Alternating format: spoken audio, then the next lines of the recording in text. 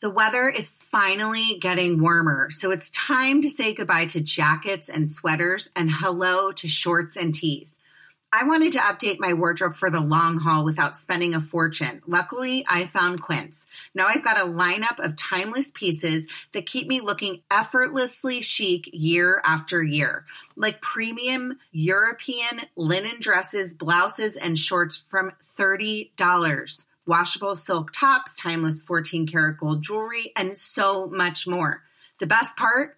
All Quince items are priced 50 to 80% less than similar brands. By partnering directly with top factories, Quince cuts out the cost like the middleman that passes the savings on to us. And Quince only works with factories that use safe, ethical, and responsible manufacturing practices and premium fabrics and finishes. I love that. I am so excited. I have 2 gorgeous lightweight cashmere sweaters coming my way, one camel, one heather gray. I cannot wait to wear them in the warmer months when it's chilly in LA. Throwing them over my shoulders, going to look so cute. Can't wait. Get warm weather ready with Quince. Go to quince.com/judgingmegan for free shipping on your order and 365-day returns. That's QUINCE.com/judgingmegan to get free shipping and 365-day returns. Quince.com/judgingmegan. And now back to the podcast. This podcast is sponsored by Talkspace. May is Mental Health Awareness Month, and Talkspace, the leading virtual therapy provider, is encouraging people to talk it out in therapy. By talking or texting with a supportive licensed therapist at Talkspace, you'll gain insights, discover truths, and experience breakthroughs that will improve how you live and how you feel. With Talkspace, just answer a few questions online, and you'll be matched with a therapist. And because you'll meet your therapist online, you don't have to take time off work or arrange childcare. You'll meet on your schedule, whenever you feel most at ease. Plus, Talkspace works with most major insurers, and most insured members only pay a $25 copay or less. No insurance? No problem. If you want to make progress toward a mentally healthier place, Talkspace is here for you. Now get $80 off your first month with promo code SPACE80 when you go to Talkspace.com. Match with a licensed therapist today at Talkspace.com. Save $80 with code SPACE80 at Talkspace.com. Hi, everybody. You are listening to Judging Megan with your host, Megan Judge. A few things. So, you can join me on Patreon. It's a subscription-based subscription. That sounds so weird, but my husband and I just did our first video this morning. So that's out there. You can join. You can also follow me at Judging Megan on Instagram. Check out my website. I always love feedback. I always love questions and comments, good and, well, I don't like bad. So don't send me anything bad. I'm just joking. I prefer good, but if you do want to send me a comment about something you would like to see or something I said, it's okay.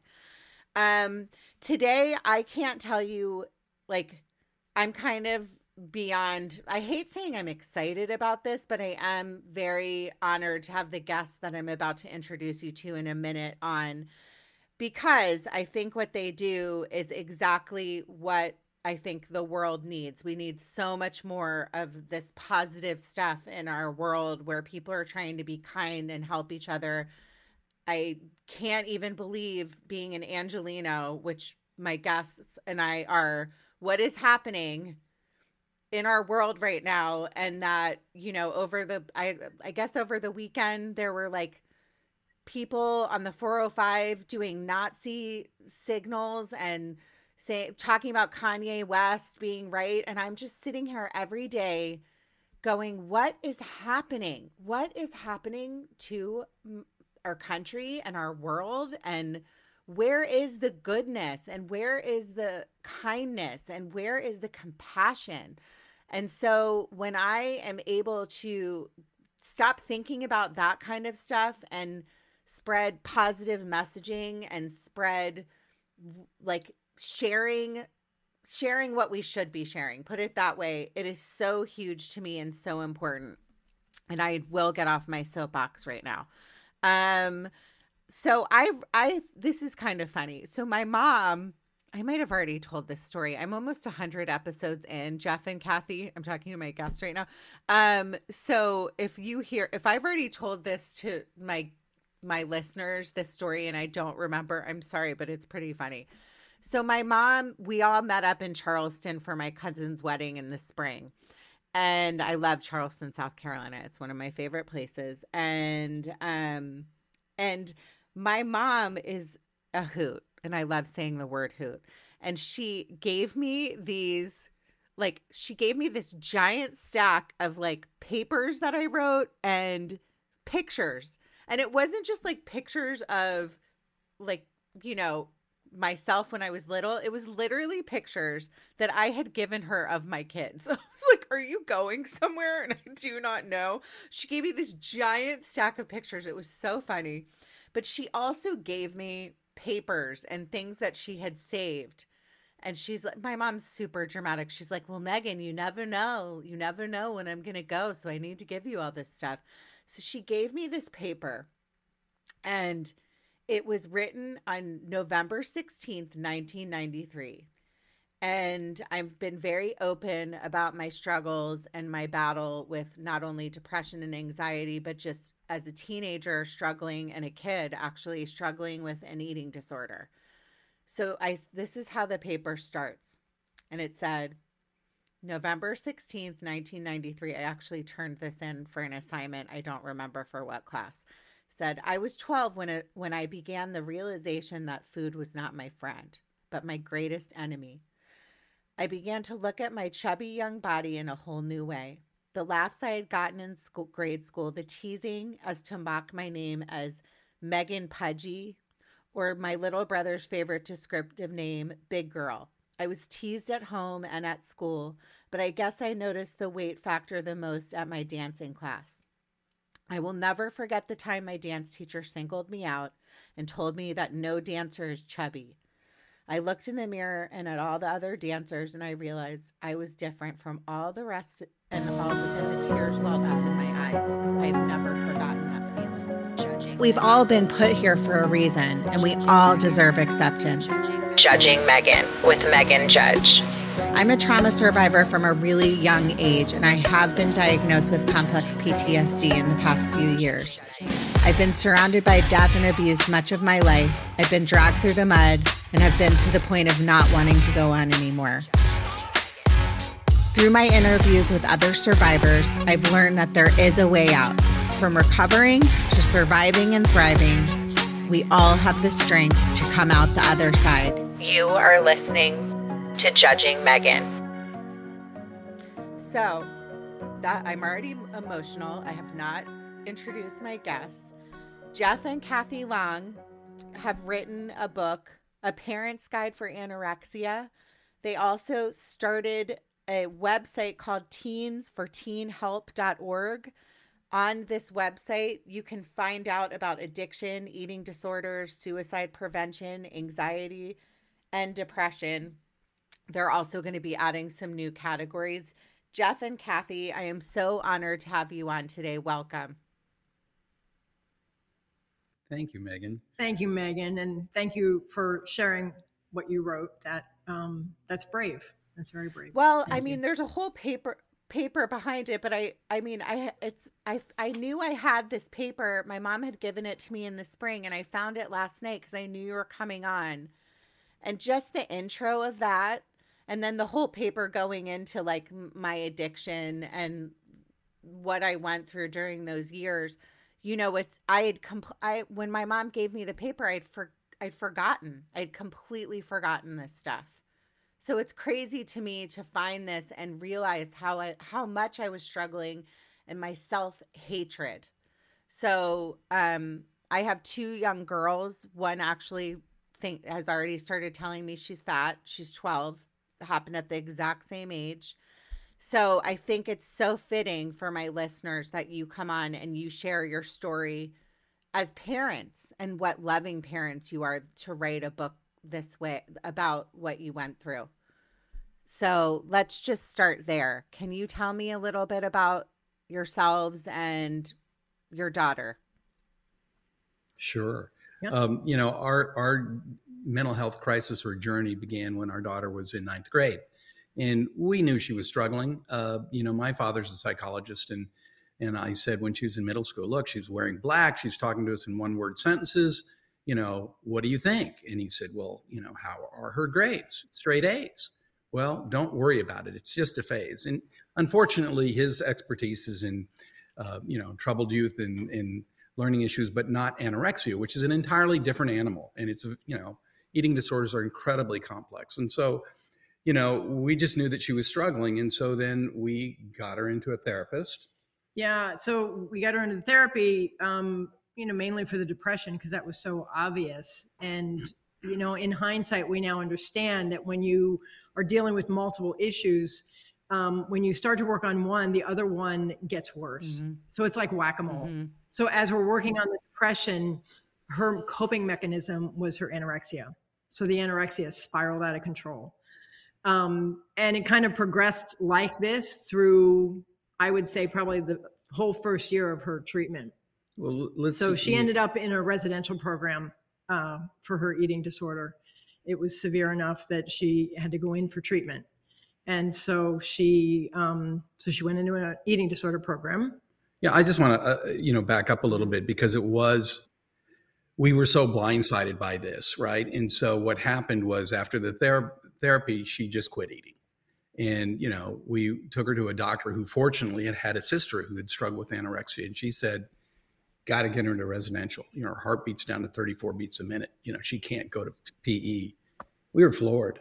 Yeah. And when you can't take care of your own child and you have to send them to a residential place, as a parent, that's devastating. I mean, we couldn't help her. And it was really difficult for us. And for whatever we were going through, what she was going through was 10 times worse. And so that just began the journey. And it was 4 years of in and out of residentials, hospitals, psych ward stays, every kind of treatment we could think of and afford. And we learned through the process, all the stuff they didn't tell you. In other words, we didn't know about insurance. After the first 30 days, they said, she's back to weight and healthy to go home. And we thought, oh, we're through this, not knowing that that's not the case at all. That's, just back to weight, but none of the issues have been touched. And so, nobody tells you that recovery is not a straight line. No. And so many ways. And let me just ask you, because it is so many times, and people don't understand that at the root of most eating, or I would say all eating disorders, is something else, like some kind of trauma, depression, anxiety, OCD, like all the things that can align, or you choose the path of it. And it, again, for everybody's different, like in life in general. Every human being's different. Every experience is different. People experience things differently. But when you say, like, were you noticing signs? Like, were you seeing things like quickly? How quickly as parents did you notice, like, she's losing weight? Did you notice any? Because a lot of times anorexia, they can hide it for a while, and then all of a sudden, you might see them changing or something, and it's like, oh my gosh. Whereas for me with bulimia, it's a completely different thing. So tell me about that as a parent. Well, we now know in hindsight, and speaking with our daughter, and our daughter has actually spoken publicly about what she struggled with. Mm-hmm. She hid it for years very well. And so she did struggle. We saw the depression, and we knew, and as parents, you're like, okay, is this just kind of teenage angst? Is this just, how kids are processing, or is this a bigger issue? And so it was clearly a bigger issue. And so we did see the depression, and we did see that level of behavior, but she was a great cook and a great baker. And so she cooked and baked all the time. And we now know that is another coping mechanism for people with eating disorders to kind of hide behind. So it wasn't until she really allowed her eating disorder to completely spiral out of control, and she finally just kind of gave up, that it became physically obvious and crucial that she get treatment. Well, let me ask you, Kathy, as a mother, like, were there, because I know that it is so, it's for me terrifying to have my daughter already saying, she has never said this before. And all of a sudden, out of nowhere, it was like, I'm fat. And part of me I was so mad because I've worked so hard on being a parent to make sure that I don't say the things that I say to myself in my head to my kids, having daughters. But to have a child say, like, I'm fat at 12, and by no means is she, but it's a psychological thing. Was she saying anything like that to you? Nothing. She gave you no signs. No, she didn't. No. And I'm actually a healthcare practitioner. Okay. And so I work with people all the time about health and about nutrition and about balance. And so we were never a household that talked about dieting or food or restriction. And sadly, Kara kept everything in. I mean, I'm sorry that your daughter is saying that, but I'm also glad that she's expressing it so that now you can have a conversation with her, right? It's when it stays in their head and they internalize it completely that you can't even have the conversation because you don't know what's even going on in their head. And it is so for me, scary. That is so scary that she didn't give you any signs. And as we go along, I would love tips on but I'm not going to do that part now because I want you to finish sharing the story on what mothers, dads can say to their kids, things we can do to be proactive, because I think people just don't understand, especially if they don't have a history themselves, right? Right. Well, yeah, as a society, we all need to learn to talk about emotions more. I mean, you have an emotion from the moment you're born until the moment you die, and nobody teaches you, what does that mean? What's behind it? What are your triggers? And so it's about social emotional education, and it's starting now, but it's going to take a couple generations before everybody gets that.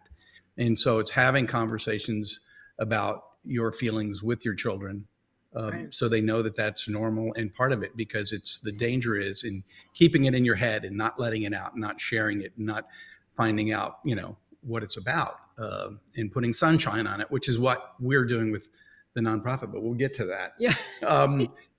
Tell me a little bit about what, like, the treatment process, because I do appreciate what you said. Like, everybody's different, and treatment is not a one-step process. So if you are an alcoholic, for example, or addicted to drugs, and you go into rehab, and you do the 28 days, right? Well, 28 days, having befriended my guest, Denise Klein, who runs a rehab facility in Malibu. She's constantly like, that's not enough time. Like, it's like a process of the 28 days, and then you continue being in rehab, and then you go to the house, like I hate, what is it called? Not halfway house, but the house, like sober living. Sorry. And then it's like a lifelong process, right? Of constantly working on your addiction. So tell me about that for your daughter, like what it looked like getting her well. Yeah, the first 30 days was at a specific eating disorder facility, and it was in Lakewood, so it was far away, and we would be able to travel down twice a week to see her. And it was 100% focused on her weight and her health. And so she had her vitals monitored twice a day, and they sat down and they planned foods, and it was all food related and health, restoring health, lots of restrictions on their part. She was beyond angry to be there and mad at us for sending her there. And at that point, I think she admits she absolutely hated us. I mean, we were the enemy. And 30 days later, the insurance company, she, hit the vitals, and she is an incredibly intelligent young woman. And so she learned very quickly to just repeat back what they wanted to hear so that she could get out. That is so 30 days that's so common, by the way. So common, right? Especially with kids in therapy. you know, if they don't want to be there, they're not ready to be there. If you're like most kids that don't want to be in therapy or treatment, that's a very common thing that you see. Right. And so, yeah, kind of, you know, and she got home and we thought, oh, they said she's, you know, home and packed away and we'll have a nice Christmas. And that's not the case. And so, you know, a couple of days before Christmas, there was a bad self-harming event that got us to the hospital. And, you know, we spent the Christmas in the psych ward and then got another residential. And then after that, we got a third residential. And what we learned is, you know, there's nothing you can do to have somebody recover. It's only, you know, they have to make that decision. And as a parent, you want so desperately for them to make that choice, but you can't make it for them. And so what happened is in the third residential, it was not eating disorder specific. And for her, that was good. She saw all these other kids suffering from addiction, drug abuse, other things. Yeah. And she, you know, kind of went, well, gee, I'm not the only one that's messed up. And what happened was the beginning of kind of a peer group, a beginning of her being part of something and not just isolated and not stuck with the kids all, you know, kind of, you know, what are the tricks? How do you hide the food? How, you know, that kind of stuff. Right. Not that eating disorder clinics are bad, but for her, this was a good option. And she needed to, and she explained this to an eating disorder center at one time. And it was really interesting because it was all practitioners. And it was like this light bulb went on for them because she said, look, when the stress of dealing with making my own meal every day was taken away, right? This was an eating disorder. They had an amazing chef. They cooked her the food that she wanted, and she would just sit down and eat a meal. And she didn't have to think about it for hours and prep. So that gave her the space and the bandwidth to look at her depression and her anxiety and work on that, because the eating disorder, at least for now, was taken away. And so it enabled her to build up that foundation, right? It was the building blocks for her to then take on the eating disorder. But she needed to get past that deep anxiety and depression first. And it's a different approach. It's a very different approach than putting a kid right into an eating disorder facility. And every kid's going to be different and every family is going to be different. And that's the uniqueness of everyone's journey, is you've got to find the way. And I mean, we just, you know, we did so many different things. And one of them we did was goat yoga, which she loved and I didn't, because I didn't like climbing on me and disrespecting your mat. But, you know, you try to find whatever it is so that they find a desire to live, a reason to live, something to live for. And, you know, we learned in the process that it is, you know, teens listen to teens. They don't listen to adults and authority figures, and they need that peer group. And as parents, we needed support groups. And so, you know, it's about finding your peers and finding your support. And she eventually went down to PHP and IOP and, you know, had a good peer experience with those teens in a different place and wanted to recover. And we are so grateful for that. So this was a 4-year process, you said? Yeah. Yep. Okay. And let me ask you, as parents, what that was like.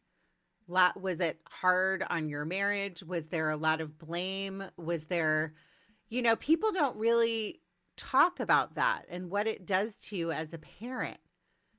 Not to mention the financial aspect of it, you know, like this stuff, don't get me started because this could be a 3-hour-long episode, but just the way that insurance doesn't cover stuff and the expense and all this stuff that you do just to keep your child alive, you know, and the stress that it puts on you. And then you're kind of like just going along for dropping your own life because as a mother and a father, all you want is your kids to be okay, you know? Yep. So tell me about that for you both. You know, if you're comfortable. Yeah, well, no, it's fine. You know, it was super hard. And, you know, I think some of it is you just put your head down and just get through every single day. We have a son who's 2 years younger than our daughter. And so trying to create some kind of normalcy for him and, you know, letting him know that reassure that she's going to be okay and we're going to be okay. And, we ended up with, we went to our own separate kind of support groups. His was specifically for eating disorders, and he can talk about that. And I ended up at mine because it was a place that one of the treatment centers took their kids to, and it was a meeting out in Santa Clarita. And when she got out of treatment, she said, Mom, I want to keep going to that meeting. And it turns out that it was a meeting for the teens with all kinds of issues, mostly actually drug and addiction. But she liked the support. And they also had a meeting for the parents, and it's called A Light of Hope out in Santa Clarita. And they actually, fast forward, became our fiscal sponsors and enabled us to really launch our nonprofit. And so we're still involved with them, and it's an amazing organization. And it's about the peer group, whether it's a peer group for the parents or for the teens. But like I said, Jeff went to a different group. And, it was just, of course, it was super hard. It was super hard on the marriage. It was super hard on us individually. Basically stopped my career. I was a video producer director, and this is kind of all I could focus on. And we one year drove like 50,000 miles that year just to and from the facilities and the weekend things for her. And I would sit in my car sometimes and just cry. It was just really difficult. And it was so difficult that I was compelled, and we were compelled to write a book, A Parent's Guide to Anorexia, because we wanted people to know what they didn't tell you. What they didn't tell you between the, residential place and the insurance and the little things that, it's like, gee, I wish somebody had informed me. The fact that, Well, you know what? That was my next question. So, wow, you must be reading my mind. I wanted to find out how you decided to write the book, and where also, while we're talking about the book, where people can find it. This is such a common theme. And then not to mention, I can't even imagine what it would be like struggling with an eating disorder and then add in the social media component, which is terrifying because I didn't have that. And, it's very scary to me. So tell me about the book and where my listeners can find it. Where all books can be found, on Amazon.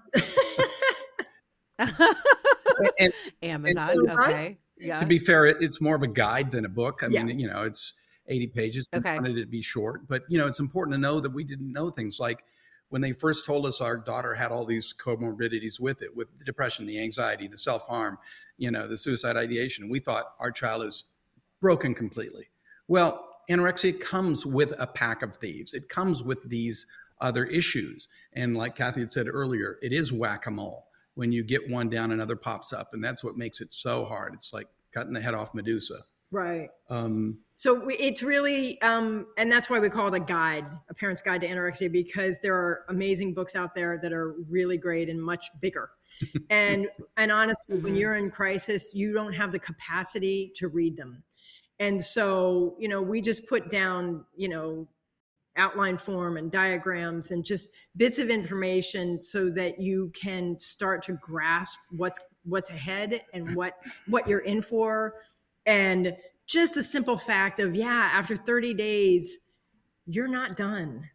You barely started, right? We didn't understand that. We didn't understand that this is years, this isn't months. And so we just kind of wanted it to be a resource guide. Like the whole back is just lists of resources where people can go to find help. So that was the very first thing we did. And we kind of thought we were done in terms of giving back. And then we realized and found out we weren't done. Yeah. And I'd love to talk about that, because what happened was, my father always says, you can't see the rainbow unless you go through the storm. And so, we went through the storm of this and thought, okay, we have to do this. We have to let other people have some of this information that we had to take it on the chin for. Kara was kind of finishing up her last treatment center, and she spoke at a high school, and she told her story, which is really brave for somebody with social anxiety. And I remember asking, how did it go? And she goes, I don't know. And I said, what do you mean you don't know? She said, well, I started to speak, and then it was over and everybody's clapping, and I don't know what happened. I said, well, if they're all clapping, they probably really appreciated it. It's like out of body. And so she was on autopilot. And then they called up the next year and she was out of treatment. They said, would she like to speak again? And we asked her and she said, sure. And because she did, at the end of that talk, a boy came up to her and said, can I give you a hug? And she said, why? And he said, well, last year I'm trying to figure out how I'm going to kill myself. And I heard you talk and I got help instead. So that was it. You know, Kara came home and she was really excited and happy that everything she'd been through made a difference in one person's life.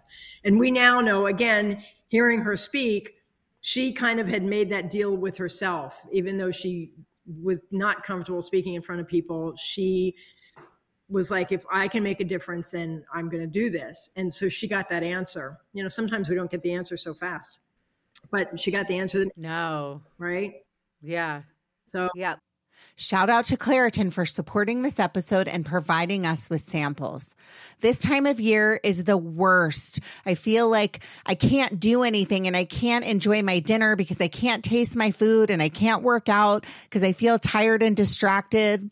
I can't even feel like I can host this show because my voice sounds like a duck. Luckily for those of us who live with the symptoms of allergies, we can live Claritin Clear with Claritin D. Designed for serious allergy sufferers, Claritin D has 2 powerful ingredients in just one pill that relieve your allergy symptoms and decongest your nose so you can breathe better.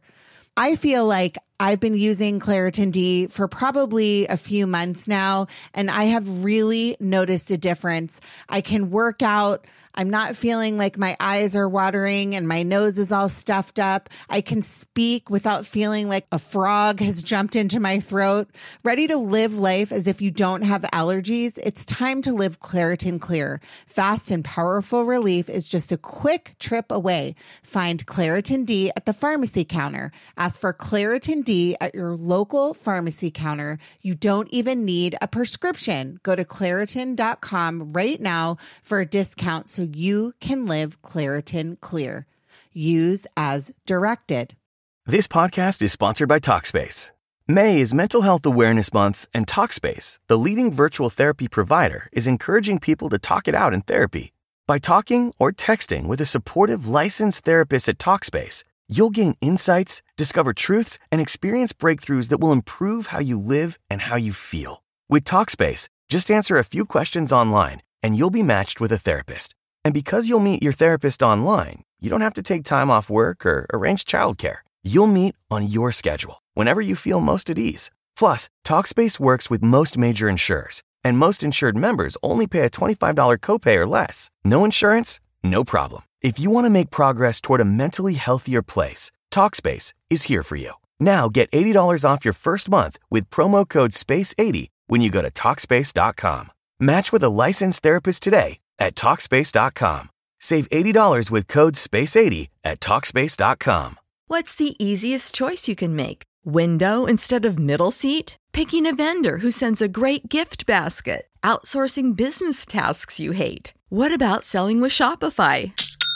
Whether you're selling a little or a lot, Shopify helps you do your thing, however you cha-ching. Shopify is the global commerce platform that helps you sell at every stage of your business. From the launch your online shop stage to the first real-life store stage, all the way to the did we just hit 1 million orders stage. Shopify's there to help you grow. Whether you're selling scented soap or offering outdoor outfits, Shopify helps you sell. Wherever and whatever you're selling, Shopify's got you covered. Sign up for a $1 per month trial period at shopify.com/try. Go to shopify.com/try now to grow your business, no matter what stage you're in. Shopify.com/try. Can I ask you, how long ago did this happen? How long ago has she been in recovery and doing well? It started literally the very beginning of 9th grade. And she is now a senior at UC Davis. So that's 8 years. It'll be 8 years next month that she went in. And has she continued to talk and, talk about her journey and Yeah. She must be really, really proud of you both. Like really proud of you. I don't know. We're just so proud of her that, Yeah. yeah. I mean, Yeah. To overcome what she's overcome and to be where she is and to do what she's doing, we couldn't be more proud. She was a keynote speaker at a mental health conference in Orange County about 3 weeks ago, and it just blew our minds how strong and in her little kernels of wisdom. I wish she could be here today, but she's too busy in school. Yeah. Well, I would love to meet her someday, maybe have her on. So tell me about like the journey of where you are today. Like, how did you, so you wrote the guide, which I think is amazing. And to be honest with you, I have had a listener reach out to me after I did an episode about their own daughter struggling with an eating disorder and where to go and all of that stuff. And I wish in hindsight, I knew you back then. I still have her info, so I'm going to send this to you, but this happened to me several months ago. But it is so important. And, I say this a lot on the podcast, the best thing that you can do as a survivor of trauma, and you are survivors of trauma as well, is take what you have learned, and that pain seems to wash away just a little bit every time you help someone else. Yep. Every time. And that's like why I do what I do with this podcast. And I meet wonderful people like you selfishly, is because my own, journey with all the stuff I've gone through, what saved me is meeting people like you, honestly, and doing this. And every week, like sharing a story and knowing I'm not alone. And I love what you said a few minutes ago about how our generation, like it's just starting during COVID, I feel like, where people are like, you know what, I'm struggling and I want to talk about it.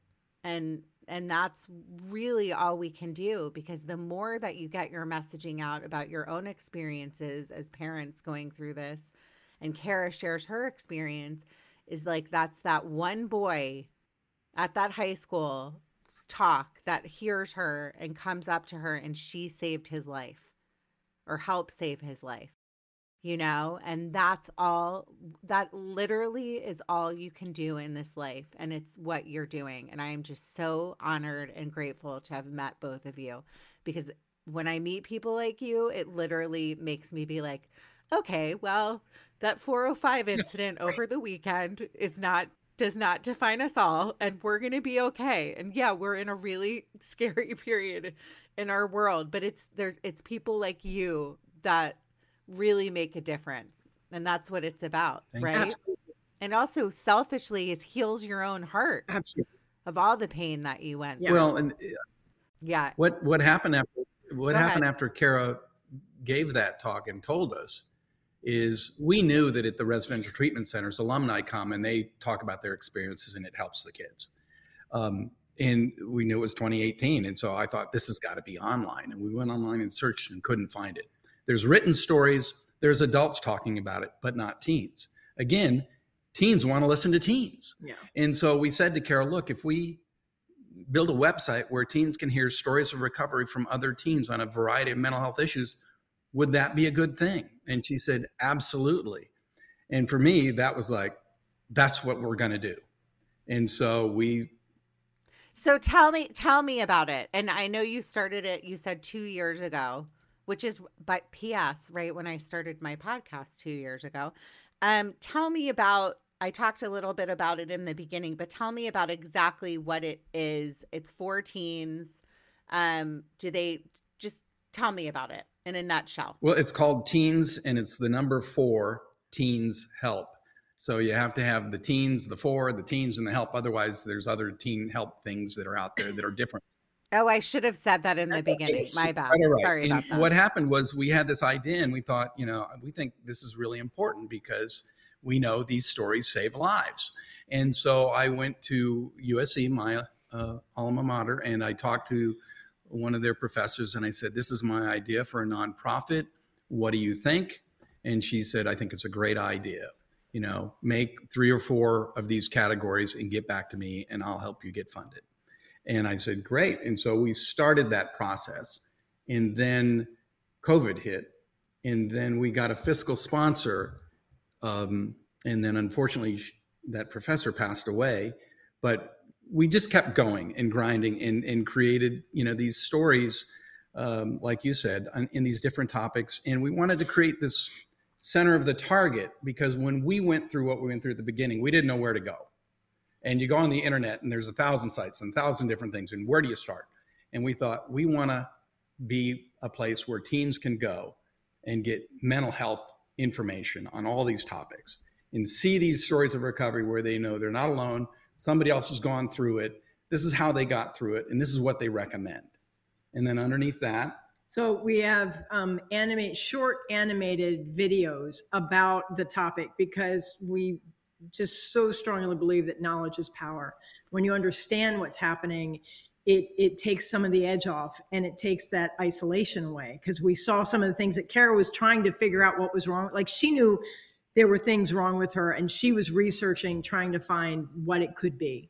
So knowledge is power. So we had these short little videos, like underneath anxiety. The videos are like, what does anxiety look like in my body?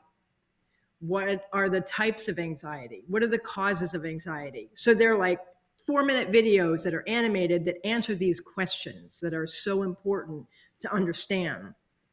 So we've got the stories of recovery, we've got the animated videos, and then right below that, then we have lots and lots of resources that they can go to for help, whether it's apps, hotlines, websites, therapists, all, the resources to help you get down the road towards your own recovery.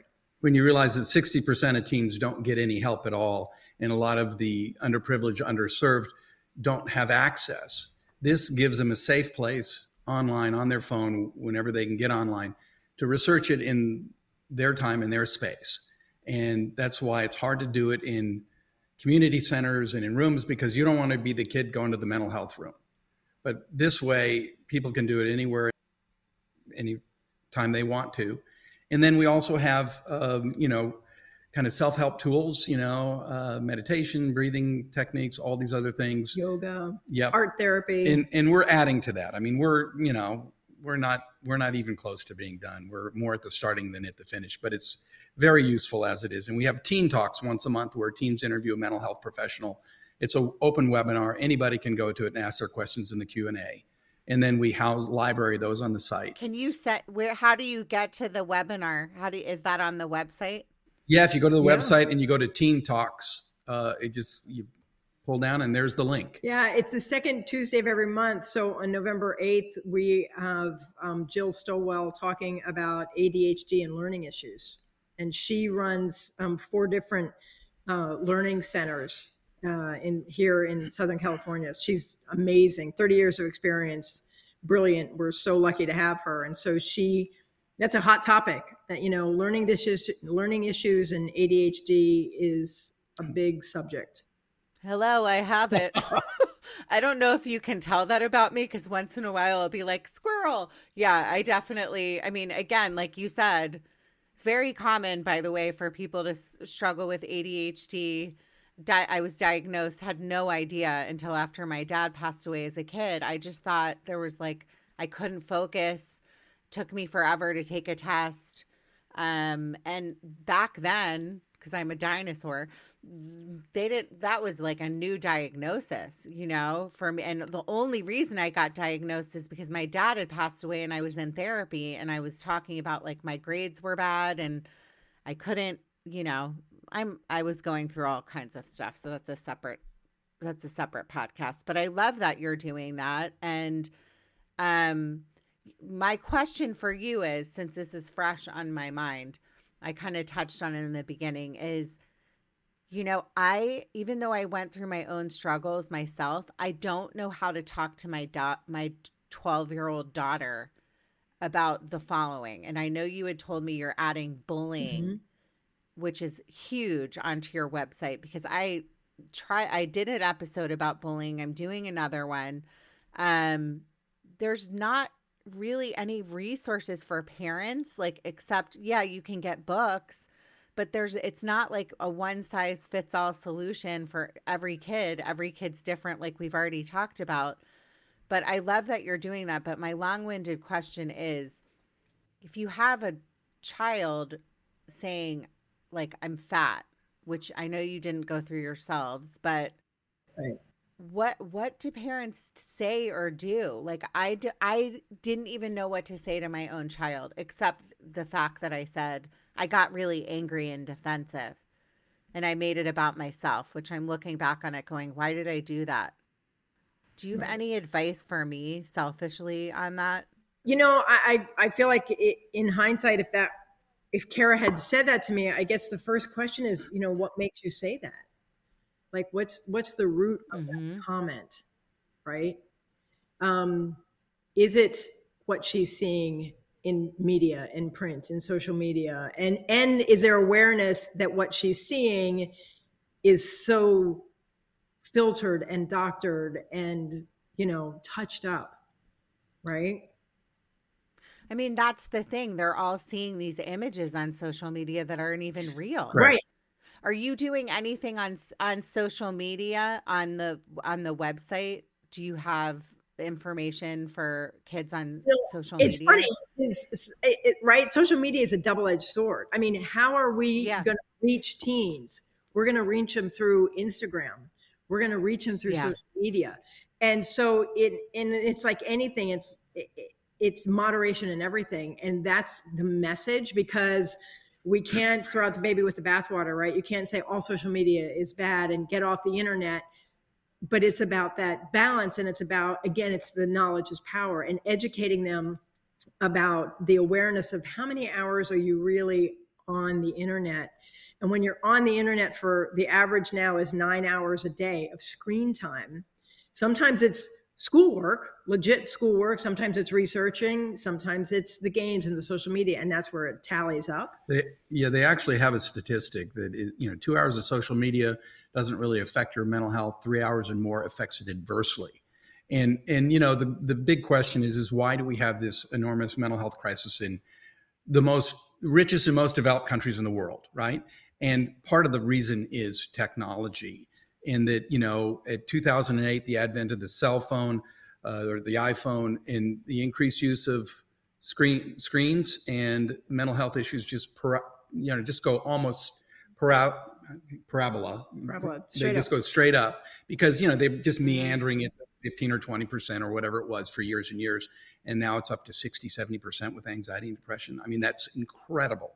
And it's not just technology and social media. I mean, we didn't grow up in a world where you might get shot at school, at a movie theater, in a grocery store, at a concert. We didn't have, active shooter drills. That is in their consciousness every single day. We didn't have 24-hour news cycles of every horror going on around the world. I was outdoors playing, climbing a tree, trying to kiss a girl. Their life is so complicated, and it's got so much pressure to it with competition, climate change, the pandemic, a country that's divided, AI that feeds you whatever it is you're looking into and can send you down a dark path. A lot of parents and people my age just don't understand how difficult it is for these kids, and that they need support, and that they need, just mental health education like yesterday, a lot of it. Yeah. And that's why I think too is, I hope my daughter never gets mad at me and listens to these episodes someday. She's like, don't talk about me on the podcast, Mom. But I think that getting your kids in therapy, I just think therapy is a necessity for everybody. Yeah. I think that if we were all in therapy, we wouldn't be in the place we're all in right now. So what are your thoughts on that? Do you think like early intervention therapy, your website is a great resource? I would love to know your opinion on that. Oh yeah, no, I think, the more, and obviously there's the right therapist and giving people the space to say, I just don't connect with that person, and that's okay. But that doesn't mean you don't ever go back to therapy, right? And it's also, the emotional education and learning. And, there's a professor out of Yale, Mark Brackett, and he he teaches social emotional learning, and he's got a book called Permission to Feel. And it's almost like if every person that was pregnant was given that book before the baby even got here, to start the groundwork of being okay and comfortable with feelings and being able to have a conversation with them and acknowledging where we're shutting down, and even have the language. I mean, you open up the book and it's like a mood meter, right? There's like, I don't know, 200 different emotions. Most people can name 5 or 6, right?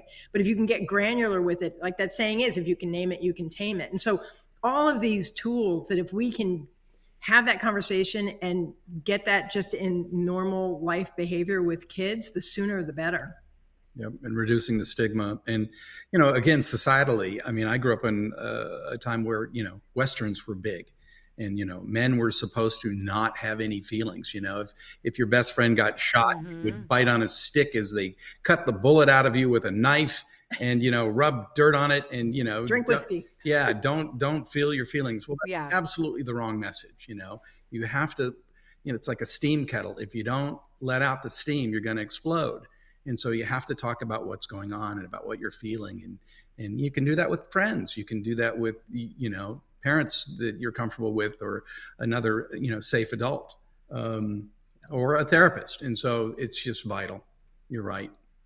I think too, on this, like, on the level of like education and schools, they need, I mean, I love where my kids go to school, but I do think that there's improvement needed with talking about like bullying and all of this stuff at that level as well. It's kind of like, so-and-so looked at me cross-eyed, and then somebody gets involved, and, kids can be so mean, and, it's really comes from not liking themselves, which, right. Even adults can be so mean, women in particular. And I love what you said too about men. It's true. Men are taught from a really young age to hold your feelings in. Don't talk about it. Don't talk about your struggling. That's why whenever I get men that are willing to come on the podcast and talk about how they feel and their depression and loss and grief and all of the things that men just bottle up, it's so important. Also, what you said about finding a therapist. So I say this a lot.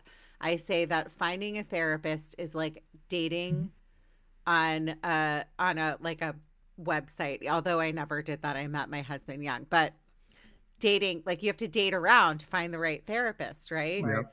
So same thing. So for kids, if you're a parent and you're listening to this and you have your kid in therapy right now and they're like, like dreading going to therapy or don't like their therapist, there's other therapists out there. And I have my daughter in therapy right now. And again, hopefully she doesn't listen to this, but she's very happy. I think it's very healthy to be in therapy, and I will be quiet about that. In closing, I wanted to know, are there any like takeaways that my listeners can take from you today? Like things like not only just like reading your guide if they have a child that's struggling with anorexia, but and looking up your website, which you can repeat that for me right now if you would like. Sure. It's teens, that's plural, Teens for Teens Help. And then if people want to follow you on social media, are you on social media? Yep, we're on Twitter and Instagram, and it's Teens for Teens Help, just what we are. Yeah. Okay.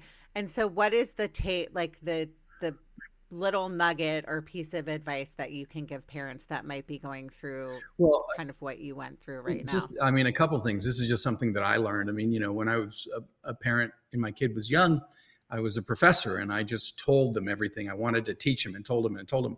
Once your kid becomes a tween or a teen, you have to stop being a professor and be a detective and just ask them questions, and then you can even ask them questions if they've made bad choices. Hey, you were out with Tommy last night and you guys stayed out late, or, whatever. How did that work for you? Would you do it again? What would you do differently? Because they're going to make their own decisions. And you get to butting heads with teens and young people by trying to, force them or tell them or preach to them. They don't want any of that, but you can ask them questions and open them up. And I'm just thinking, I wonder sometimes, and probably for myself, I didn't ask the questions because I was afraid of the answer, or I didn't know what to do with the answer. And so it's kind of that saying of, you don't ask a question you don't really want the answer to, which is not a solution at all. It was a thought that popped in my head of like, how come I didn't ask more questions? Don't be afraid to ask the questions and kind of braille the world together and try to figure this out. And I guess my piece of information would be, don't wait. Don't think, oh, it's a phase and they're going to grow out of it. Don't wait. Investigate, get some answers, ask the difficult questions. And it's just really important to know that everybody's gone through something. I mean, we all have, our issues in life and our struggles. And it's just about, being kind, being loving with yourself, with your children, with strangers on the street.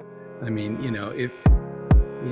it's easy to say and hard to do, but it's so important, to have that empathy and kind of understanding that, somebody cut me off. Well, who knows what they're going through today? I knew I was going through it a couple of years ago, and that was rough.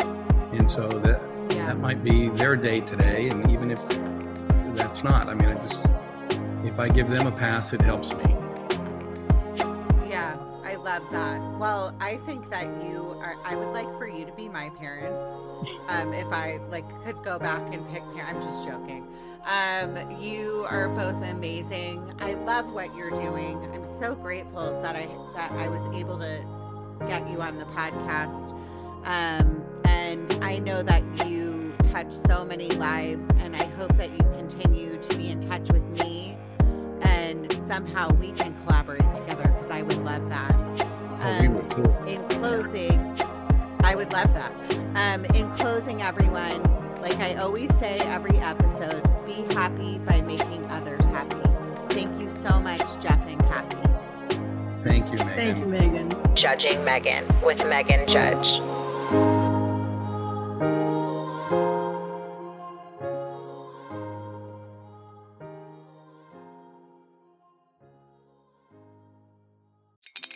Spring is in the air at Littleton Coin Company, and we want to help you brighten your collection. Visit us at littletoncoin.com all month long to enjoy 15% off your purchase. With a wide selection of coins, paper money, supplies, and more, Littleton Coin Company has something for every collector's taste. Use promo code SPRING at littletoncoin.com for 15% off your purchase all month long. Restrictions apply. Littleton Coin Company. Serving collectors since 1945. When you need mealtime inspiration, it's worth shopping Kroger, where you'll find over 30,000 mouth-watering choices that excite your inner foodie. And no matter what tasty choice you make, you'll enjoy our everyday low prices, plus extra ways to save, like digital coupons worth over $600 each week. You can also save up to $1 off per gallon at the pump with fuel points. More savings and more inspiring flavors make shopping Kroger worth it every time. Kroger, fresh for everyone. Fuel restrictions apply.